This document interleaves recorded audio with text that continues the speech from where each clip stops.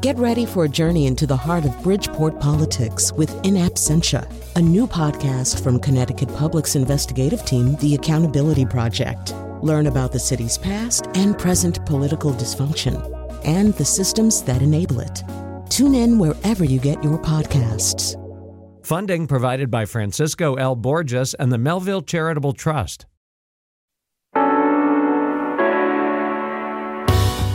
This is Where We Live on Connecticut Public Radio. I'm Lucy Nalpathanchel, broadcasting remotely. Have you reached that point yet when it feels like you've been working from home much longer than 3 months? Connecticut companies had to adapt pretty quickly when the state shut down, but now that it's slowly reopening, what does that mean for the future of work? Today, Where We Live, we close out our week-long series by focusing on work-life balance. With public health experts warning Americans to brace for a second wave of coronavirus infections later this fall, will working from home become the routine for many of Connecticut's office workers? If so, are you worried how you'll separate your work life from your personal life? People really need training themselves on how to unplug. That the employee themselves, their desk, per se, may very well also be their kitchen table. And we're not used to folding up our office and putting it somewhere else in another place in our house. So we can now return to our house being our house. That was David Lewis, CEO of HR Consulting Company and Connecticut Operations, Inc., in conversation with us on Monday. Now, we want to hear from you this hour. Do you miss the defined separation between your office and your home? Will working from home be sustainable for you and your family in the long run? Join the conversation, 888-720-9677. That's 888-720-WNPR. You can also find us on Facebook and Twitter at Where We Live. Dan writes to us on Twitter, benefits of working from home: dinner with family every night, no commute, better snacks. Downsides, always on, hard to set limits, and I miss interacting with my colleagues and bouncing ideas off them. Dan, me too. Joining us now by Zoom is our first guest, Kate Lister. She's president of Global Workplace Analytics. It's a research-based workplace consulting firm. Kate, welcome to our show. Good morning. Thank you, Lucy. So you recently did a global work from home experience survey. Tell us about some of the questions you asked office workers and what did you find? We just couldn't miss the opportunity to see what was going on out there right now. We're kind of data nuts. And so we wanted to see what's working, what isn't working, who's doing it, how many are doing it, and most importantly, how many want to continue to do it. And so how many people did you survey? What did they tell you? It was about 2,800 people took the survey across the globe, and we parsed it by country. About 88% of office workers are working at home right now, and 76% globally, 82% in the U.S. want to continue to do it at least once a week, and only 6% don't want to. And they're feeling pretty successful about it. More than 70% told us that, they feel very or extremely successful. So we showed great resilience here. That's interesting. You said 8 out of 10 Americans that were surveyed want work from home to continue at least once a week. Was that surprising to you? Because I imagine, or at least if I remember correctly, the telecommuting, telework statistics for workforce in general has been growing, but still pretty slim when you compare how many people were working in offices, Kate. Yeah, slim, but not because employees don't want it. Traditionally, over the last 10 years, we've shown that about 80% of people say that they would like to do it at least some of the time. And that's the critical part. People like to make this conversation polar. You're going to be all at home or you're going to be all in the office. And the reality is the preference, and this showed in the survey too, is about half time. So, you've got your concentrative time at home and you've got your collaborative time at the office. That's interesting. And when you think about the clients that your consulting firm has, helping again companies think about strategies, because we've all been forced to do this now during the pandemic, are companies seeing that there are benefits to having their employees work from home at least part of the time? Very definitely. We're seeing a boost in productivity, companies saying that they've had record months. So they're really seeing that there is this benefit, even in these sort of less than ideal conditions at home, with all the cacophony of sharing internet and children at home and all of that. But even with all of that, they're showing greater productivity at home, greater work-life balance. But you nailed it earlier. You really do have to learn how to turn it off. Overworking is the biggest problem that people have working from home. You're hearing Kate Lister again, president of Global Workplace Analytics, as we talk about the work-life balance, as many of us who are office workers have been working from home. You can join our conversation, and maybe you've been working from home even before the pandemic. We're interested to hear your experience as well. The number 888-720-9677. You can also find us on Facebook and Twitter at Where We Live. Jeff's calling from West Hartford. Jeff, you're on the show. Hi, how are you? Thank you so much for taking my call. I heard only part of the last speaker's comment because I was waiting on hold, but I think she made some excellent points.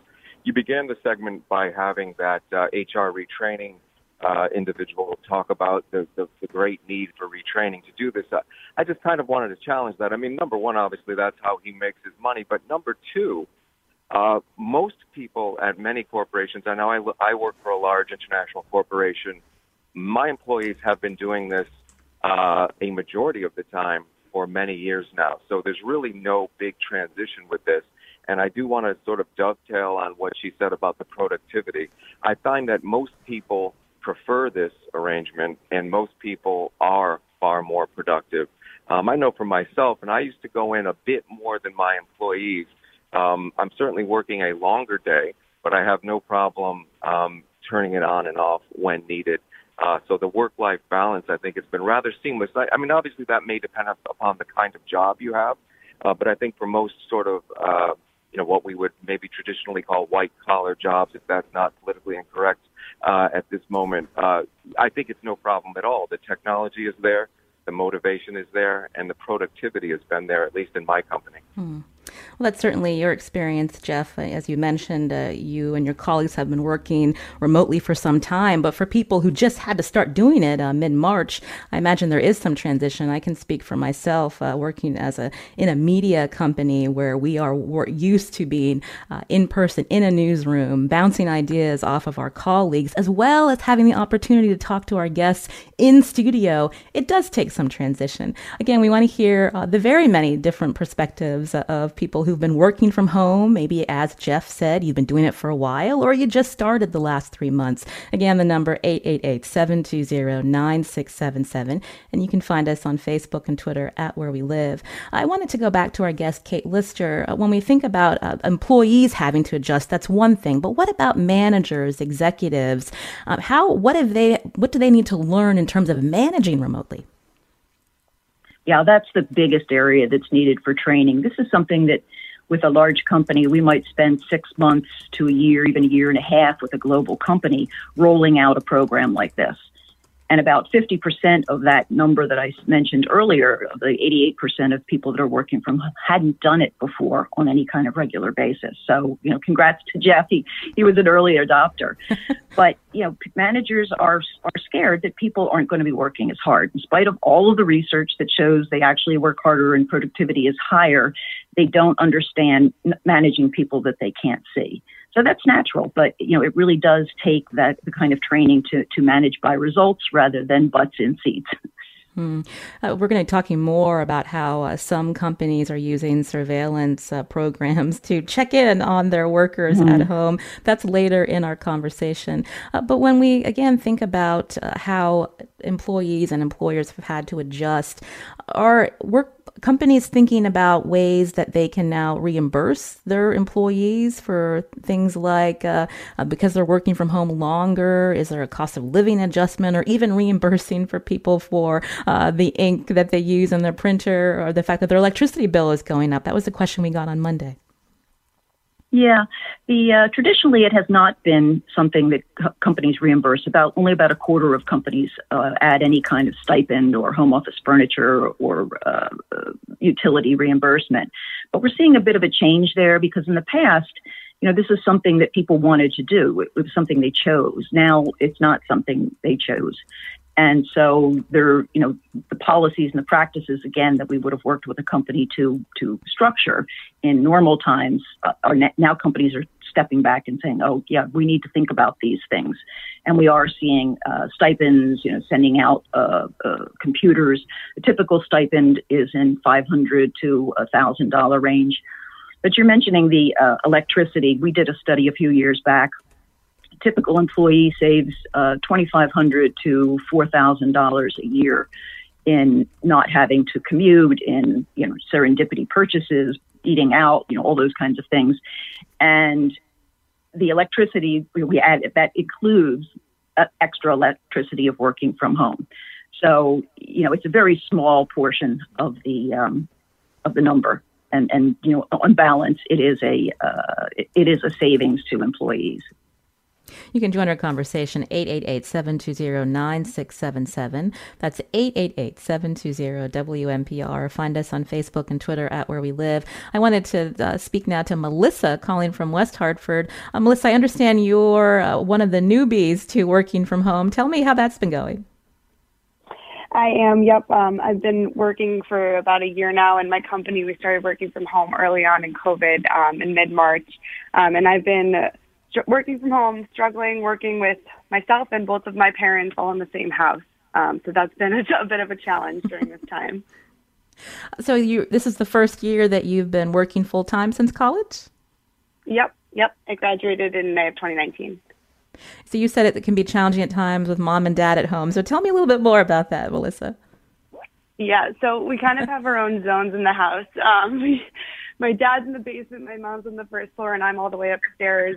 And we've kind of set boundaries on when the doors close upstairs, I'm in a Zoom call, not to come in, not to knock, not to bother me. And so that's been a bit of an adjustment. Do you miss having your colleagues in person and, again, bouncing off ideas and just having that interpersonal interaction? Oh, yeah, I miss my coworkers so much.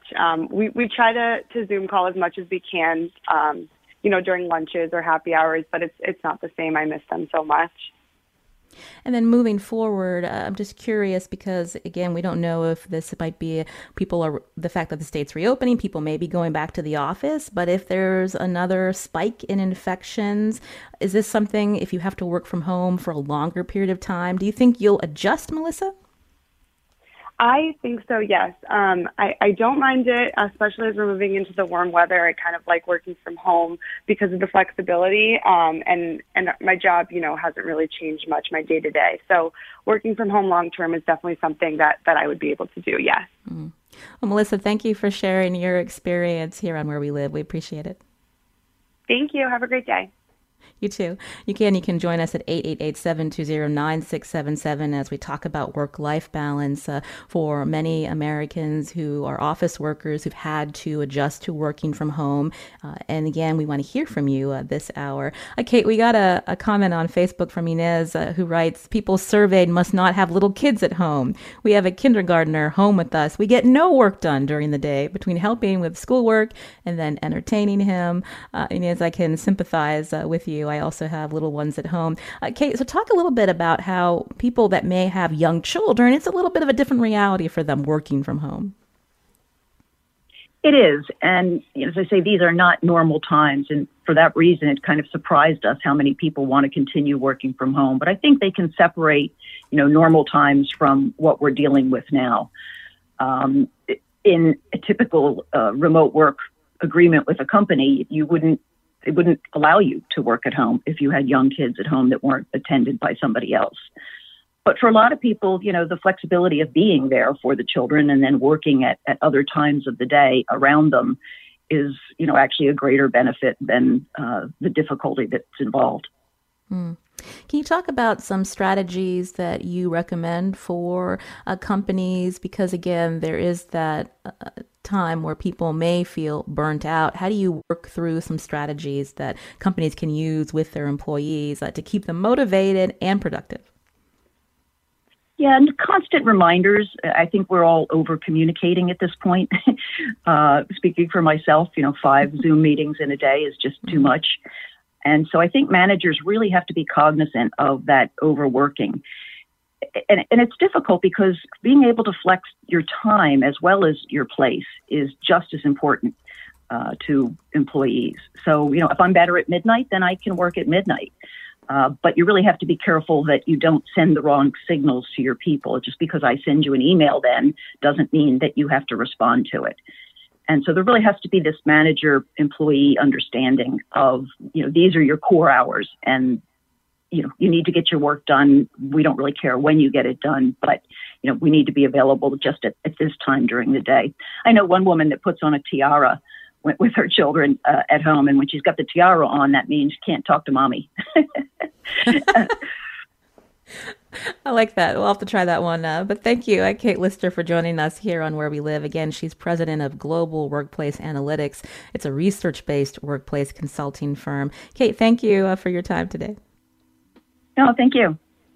We heard from Steve from Meriden, who wanted to raise the point that many home internet speeds are not very fast compared with many office buildings, which makes working from home more challenging. How's it been going for you working from home? We want to hear from you. 888-720-9677. You can also find us on Facebook and Twitter at Where We Live. We're going to talk more about about working from home, also flex time, and how efficient it is and effective in keeping employees motivated and productive. You can join us as well. We hope to hear from you soon.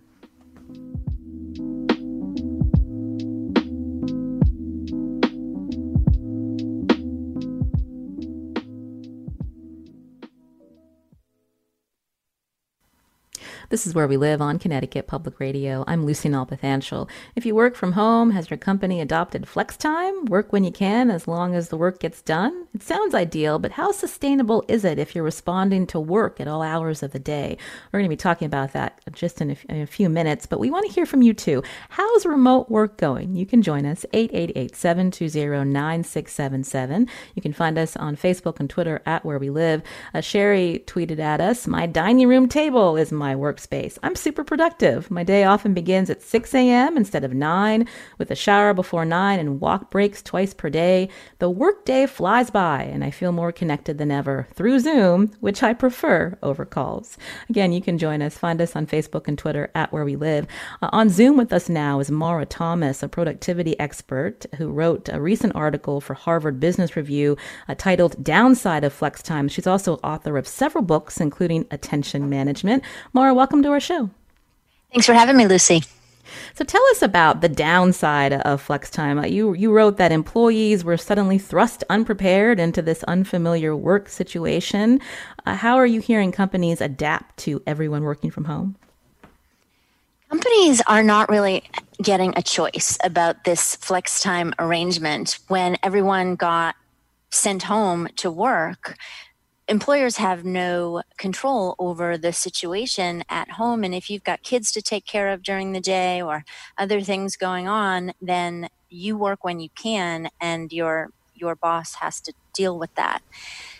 But as a result, everyone's working different hours. And so people are beginning to feel like they have to be checking in, because who knows who's going to be on chat or on email or need to talk to me when. And so I have to have my communication channels open all the time, and it's leading to some burnout.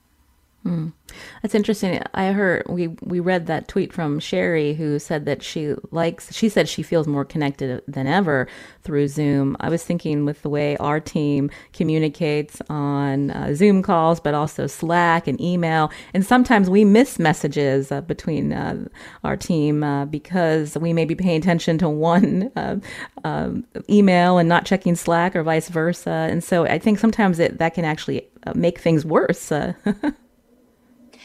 People need to be away from their communication channels at some times if they're going to get any important work done, because you can't do, thoughtful work in 2-minute increments. But companies should have a communication channel dedicated to this needs a timely response, or this, if something is urgent, we will do this. But that should be the only way, and it probably should be phone or text, because most of us after business hours still have our phone with us for whatever reason, checking the weather or listening to a podcast or whatever we're doing. But if But if you have to have all of your communication channels open all the time, then that can get challenging. When you mention phone and text, I would think you'd want to reserve those channels for when it's an emergency or something needs to happen quickly versus constantly calling your employees or texting them. Yes, absolutely. 100% agree. Before the pandemic, we know that talking about work-life balance has been something that's on the minds of many Americans and workers. And so I'm wondering, what were some of the suggestions you had for companies or even heard from companies thinking about how to avoid burnout, but at the same time managing this work-life balance? The suggestion that I make in the article is for companies to create communication hours in the organization, which is sort of like work hours if everybody was in the office, but while we're working from home, like I said, you can't really control when people work. So I think business communication hours are relevant. Not that work can't happen outside of these hours, but people should work whenever they need to work. But if you need to contact somebody, for example, you could email them. You could compose the email, but schedule the delivery to be sent during those communication hours, especially if you are the leader. Because if you are the boss and you are emailing people at all hours of the day and night, people are going to feel like they need to respond no matter how many times you say, don't worry about this until the morning. So you've written about banning after hours emails, and that can actually improve communication? Well, it certainly improves work-life balance because it's one thing to sign off at night and know that communication is happening, but I'm just going to ignore it versus walking away saying, I know if somebody needs me or if something happens, I'll get a call, and otherwise everything will be halted until the morning. And I understand that there are time zone differences and things like that, but even somebody across the world understands that they're emailing you in the middle of the night, U.S. time. They know that. And so we need to sort of take those expectations into consideration if we're going to feel like we can have any time away. You mentioned work-life balance, but it's also important for employers to consider these strategies, better communication, because it protects their culture. You don't want to lose a talent because they feel like they just can't get a break and work is all consuming. That's exactly right. And that's exactly the problem with this work from home situation and this, so-called flex time, which I think we might have to have another term for flex time, because it used to be kind of this perk, but now it's really not something employees can control with everybody working from home. So it's important to ensure that the culture doesn't promote burnout, because that's the situation in many organizations.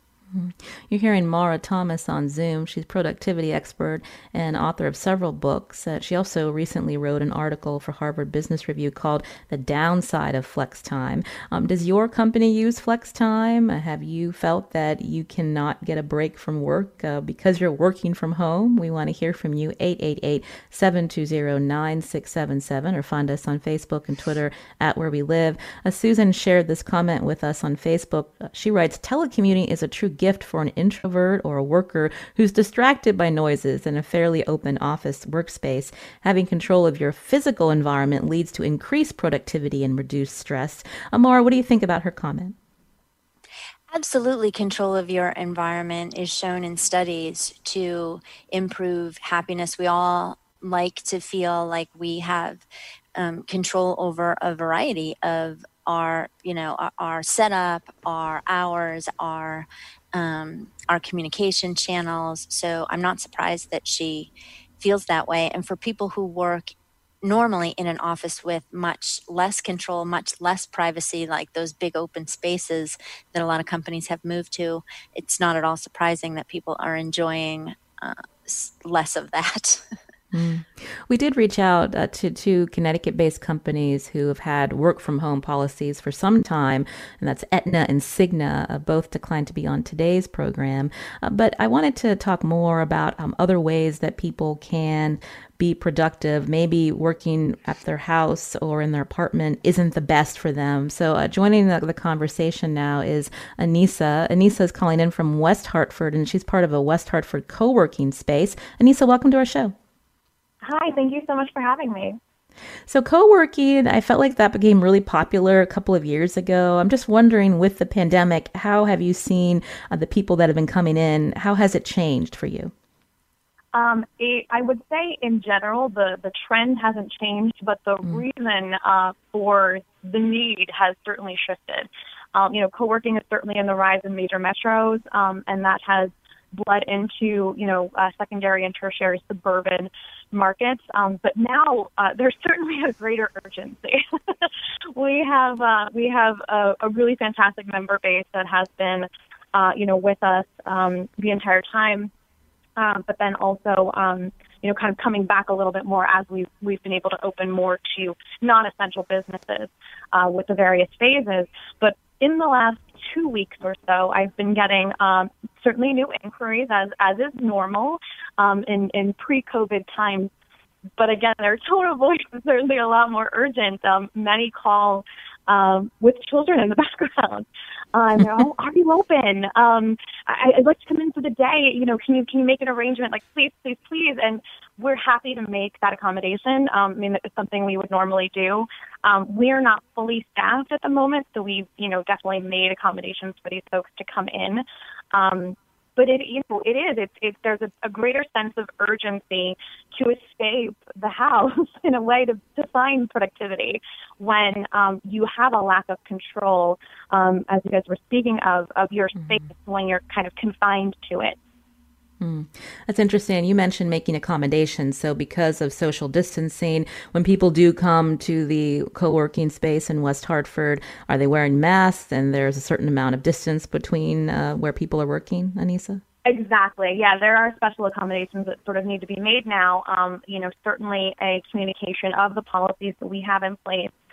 In general, what we've done, we had healthy workstations anyway. We were not on the trend of this sort of what's called bench co-working, where you have a chair at a large table in an open room. We're at the very minimum a desk-based co-working facility. And that's really because a lot of, again, we're suburban-based. People have home offices. So why would they leave their beautiful home office with plenty of space to go and be crammed into, another space? So we were well set up for COVID parameters already, but we have made additional accommodations, put up additional barriers, a little bit more spacing. And what we ask is, if they're roaming the open space, we have lounge area, kitchen, etc., to please, yes, wear their masks. But when they are at their desk, again, parameters, partitions around them, they can take their mask off because they are a safe distance apart. We have wellness stations with hand sanitizers, etc. And we actually, today, I think, arriving are air purifiers with UV lights in them to help with air circulation. Well, Anissa, thank you for calling into the show. It sounds like you might get some more calls now. So we appreciate you telling us about your co-working space in West Hartford. And again, we want to hear from Connecticut residents who've been working from home full-time over the last 3 months, how it's going for you, 888-720-9677, or find us on Facebook and Twitter at Where We Live. Eric's calling in. Eric, tell us about your experience. Hey, thanks so much for having me on. It was nice to hear Anissa's voice when I called in, and she's a friend of mine. I've visited her space a few times. It's a great place. People should check it out. But so I feel like I've really learned a lot over the last few months about how to be more efficient with my work. A lot of things that I had been doing, where I work as a financial planner in West Hartford. I had a lot of people coming into my office or going to visit people at their offices, and realize that a lot of that's unnecessary. These Zoom calls are really fantastic, and I've had this capability for a long time, and I just haven't been taking advantage of it. So there's a kind of a silver lining to all this, that it really has taught me how to be a little bit more efficient. But I really find myself missing the decompression time of just my drive in and my drive home. I have a 1-year-old daughter at home, which is fantastic. And another great thing about this is when I get 5 minutes, I get to go upstairs and spend some time with her, which is fantastic. But also, there's something to be said. I actually live only 1.5 miles from my office, but that 1.5 miles gives me 5 minutes to clear my head and kind of reset. And same thing going in, right? Sometimes whether you have a great or tough morning, you got to get in the zone. You got to get in work mode all of a sudden.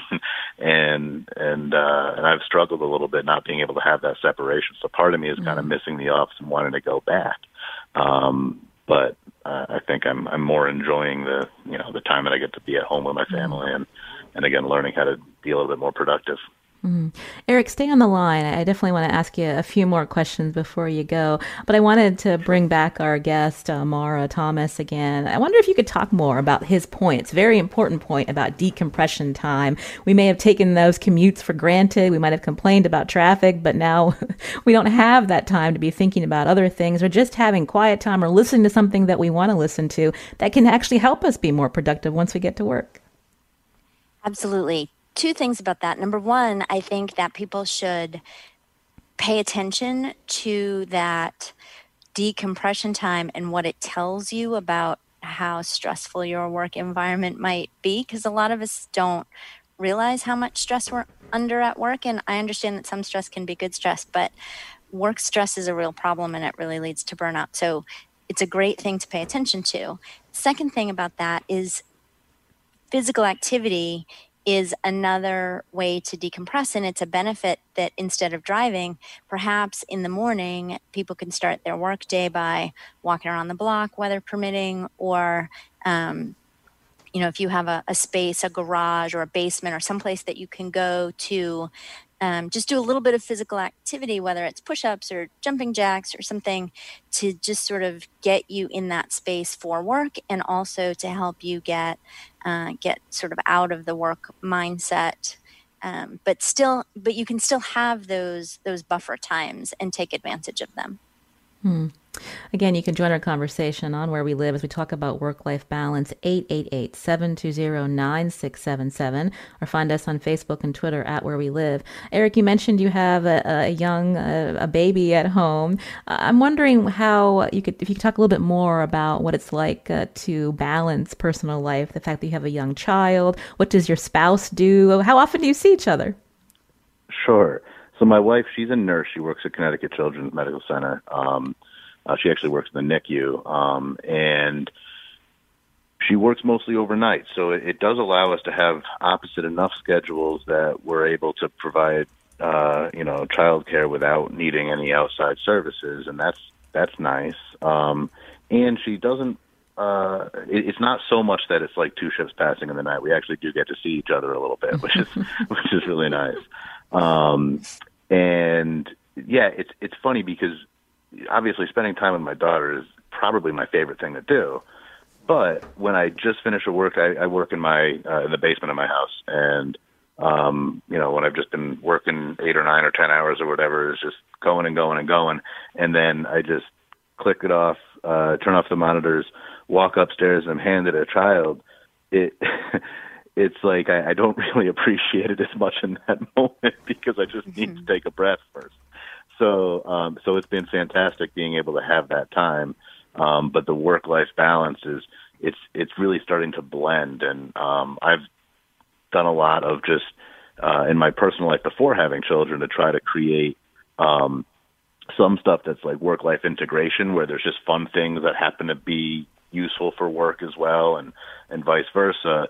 But nowadays, it's with children, I'm very much appreciative of all the parents before that just kind of looked at me funny when I mentioned that. So yeah, it's been a new challenge for sure. Well, Eric, thank you for calling into the show, and good luck over the next few months. When this state gets back to normal, hopefully, we don't know if that'll be later this year or next year. Do you anticipate you'd prefer to be in the office, having that separation between work and your home life? Yeah, I think because I'm lucky and my office is literally 1.5 miles from my house. I can go home for lunch whenever I want. If I have a break in my day, I can still take advantage of that opportunity to go hang out with the family. So because of that, I probably will take advantage of the separation by going back into the office to kind of create the two different environments. But I'll probably spend a couple more days working from home, knowing that I can do it pretty well. Well, Eric, thanks again for sharing your experience here on Where We Live. You can join us too, 888-720-9677. Edmund's calling in from Mansfield. Edmund, I understand you work at Eastern Connecticut State University. What's it been like for you, and what will the fall be like? Well, yes, this is Edmund, and I do work at Eastern Connecticut State University, and I'm calling you from my kitchen table where I've been working a lot lately. I have been working more, it seems to me, and in terms of how Eastern is opening up, we have this hybrid plan that's going into effect in very late August, early September, when the students are coming back. And indeed, at this point, we plan to have the students to come back, and then we're going to try to see how long that holds up without people getting sick. And if people get sick, then we're going to go back to that part of the hybrid plan that allows us to teach online, which we did for the second half of last semester. So it's been sort of, I'm planning for teaching my classes in the classroom and teaching my classes online. And I don't know which one is going to be the one, and I'm afraid it might be both before all this is over. Well, Edmund, thank you for sharing your experience. I hope we can talk with you in the future when we talk very specifically about how state universities are going to come up with a plan again to serve the students who are coming in this fall. But we appreciate you calling in. Mara, before we head to break, I want to ask you, what are some guidelines? Because again, the future of work, when we think about working from home, may become the reality for some time. It's not going to be just a short few months, especially with the coronavirus still around us. So what are some guidelines that you would say companies need to really think about if this is more long-term? Communication guidelines are super important so that employees do feel like they have that opportunity to be away from their work communication and get some downtime. Also, it's really important, I think, for organizations and leaders to recognize that work from home situations are as different as employees, right? Some people live alone. Some people live with one or more adults in their home. Some people work with other adults and children. Some people might be single parents working from home. Some people might be caregivers to older parents and not just children, right? So there's this huge variety of work from home situations. And so to try to say work from home is this, or work from home does that, or work from home offers this or that, it's really different based on the individual. And it's really important for leaders to recognize that. Well, Mara Thomas is going to stay with us for our next segment. Again, she's a productivity expert and author of several books, including Attention Management. We wanted to hear from residents about how it's been going. Karthik is calling from Glastonbury. What's been your experience, Karthik? Well, mine's been a little different. We do deals for a living. I work in mergers and acquisitions. It's typical for our days to be 10, 12 hours a day. That's a normal day. We have a national team. Working remotely has been immensely difficult. I feel like my team's added 4 or 5 hours to their everyday workday. Every 5-minute, 10-minute conversation in the hallway has just now become a 30-minute meeting on Zoom. It's exhausting. The team's been awake since 5 in the morning, and, there's no stopping. And I recognize most of my team have young children, and it's been tough to balance that. And my wife works as well, and she's got a demanding job as well. I almost feel disconnected. I've got a young child in the back, and I can't offer that much help, and I'm constantly stressed. Honestly, me and my team can't wait to go back to work. Karthik, I'm with you. I understand where you're coming from. We appreciate your call here on Where We Live. I'm Lucy Nalpathanchel. We're going to continue the conversation after this short break. We want to talk more about how employers are keeping tabs on their employees working from home and what privacy rights do workers really have. You can join us too. Find us on Facebook and Twitter at Where We Live.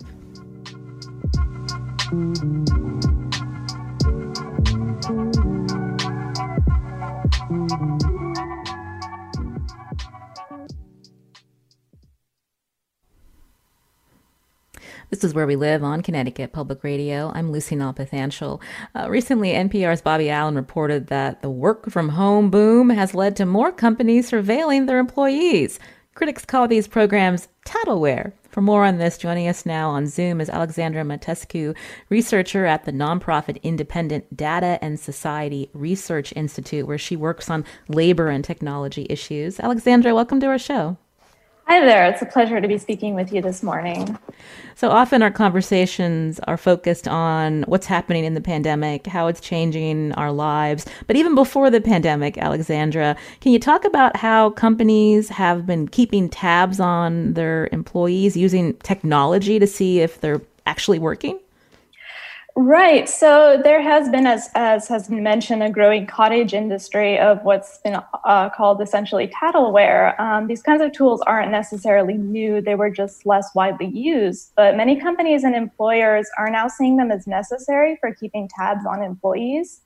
And there's a worry, I think, of what is going to get normalized in the long term. So this might range from something very overt, like a manager asking an employee working from home to have their computer cameras or their microphones on throughout the workday so that they're easily reachable and visible at all times during the workday. Or it might be something much more like requiring employees to install software that records things like an employee's keystrokes, their mouse movements, the exact time they spend on specific applications, how many emails you wrote, and then these data may be quantified into a number or a productivity score. That software you mentioned, NPR reported on something called Time Doctor. It sounds similar to what you just described. It downloads videos of employees' screens while they work. It also can enable a computer's webcam to take a picture of the employee every 10 minutes. That sounds a bit much, Alexandra. Are we also hearing that more companies are actually interested in this type of software, this technology, now that so many more people are working from home? Yeah, absolutely. And I think there are a lot of privacy issues around this. The first thing being that there aren't really very many limits to it. Employers aren't necessarily legally required to inform you on how software tools are tracking you, so there may not be a lot of transparency. Another issue is what is often called function creep, which is that data collected about employees for one purpose might eventually be used for another purpose that was not originally intended. And as has been mentioned earlier about, the growth of flexible hours, there's the question of when your employer, when the tracking actually ends within a workday. I talked with our other guest, Mara Thomas, about how work-life balance and better communication impacts the workplace culture. I can't imagine that if employees don't know if their company's tracking them, how that really helps with trust issues and wanting to work for a company that is so intrusive. Absolutely. I mean, it's also a matter of, having a place or a space that's unmonitored, whether it's communications between colleagues where, you need a space to be able to vent about an issue with a colleague or even, organizing your workplace.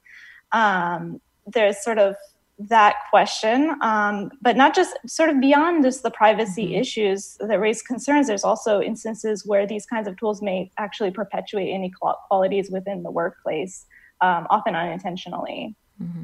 At the same time, if you're working from home and you're using your employer's company-issued laptop, maybe that's not such a good idea to be checking your bank account or going on Facebook. And so people just need to be smart about if they're working from home, maybe logging on your phone if you want to check in on something that's more personal. Oh, absolutely. I mean, particularly with screen tracking tools where, if you're checking your banking information or setting up a doctor's appointment or something like that, then that creates a lot of issues. Mara Thomas is still with us here on Zoom. Again, productivity expert and author of several books. Mara, what's your take on hearing that more companies are interested in surveilling their employees working from home now? I think we have to consider that there are different kinds of organizations. There are professional services organizations where office staff have more independent jobs, and then there are sort of higher turnover types, maybe hourly employee types of jobs. And I think that there's a real difference between, hopefully, between who is interested in that type of software. But I absolutely think that using that type of software without employee knowledge definitely erodes the culture because, as you mentioned, Lucy, there's a real trust issue. And without trust, you can't have a good culture. So I've seen organizations, though, use some of it successfully by introducing it and saying, here's an option. You can use it for yourself privately because I think it's fair for people to want to know, where does my time really go throughout the day? So you can use it yourself and then choose whether or not you share the data. And then is that data going to be taken by the organization in aggregate or individually? And just to see usage, because it can be helpful if you have somebody who's performing really well to say, well, this is how their day goes, and maybe other people can adopt this if they're getting these great results. Or you can see valid things like, oh, maybe that new employee needs a little bit more training because she seems to be spending a lot of time on this screen or that screen or whatever. But I think it's critical that employees know that their computer use is being tracked. Alexandra, what do we know about the use of this software? Does it make employees more productive? Well, I think one of the issues is that it may not actually be a good measure of quote unquote productivity. As you know, many people have caregiving obligations and may only be able to work in small bursts of time throughout the day. So it may seem like, they're being erratic or they're leaving their computer often and they may get, dinged for that. These tools often may only quantify in terms of what actually can be measured and may devalue work that's important but less quantifiable through data. There was a recent really great piece in the New York Times from journalist Adam Satariano, who subjected himself to one of these monitoring tools for 3 weeks. And he received this daily productivity metric. There was a percentage, and the metric consistently showed that his productivity level was well below 50%. And when asked about that, he noted that a lot of the work that he was doing was not right in front of his computer. He was making phone calls, doing other non-computer work that wasn't being quantified. So these kinds of tools need to be taken with a grain of salt. And we just got a couple of minutes left, Alexandra. So what happens when office workers eventually return to the office? Could this digital supervision persist? It could persist, partly because it often always has been a presence in many parts of the workplaces. Particularly, there's been divides between what are employees and what are contracted hourly workers, where salaried employees often have much wider discretion over how they manage their time. But for hourly workers, a lot of workers already are subjected to a lot of very granular tracking tools, and there may be other sort of consequences if you have granular timekeeping tools. It might be much harsher about, say, shaving off time that counts as paid working time.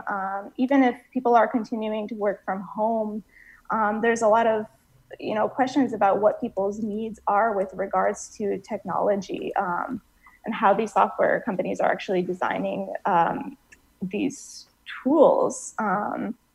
So there needs to be an understanding that we're all living in difficult times that can't expect the same kinds of productivity, even if we return to quote unquote normalcy.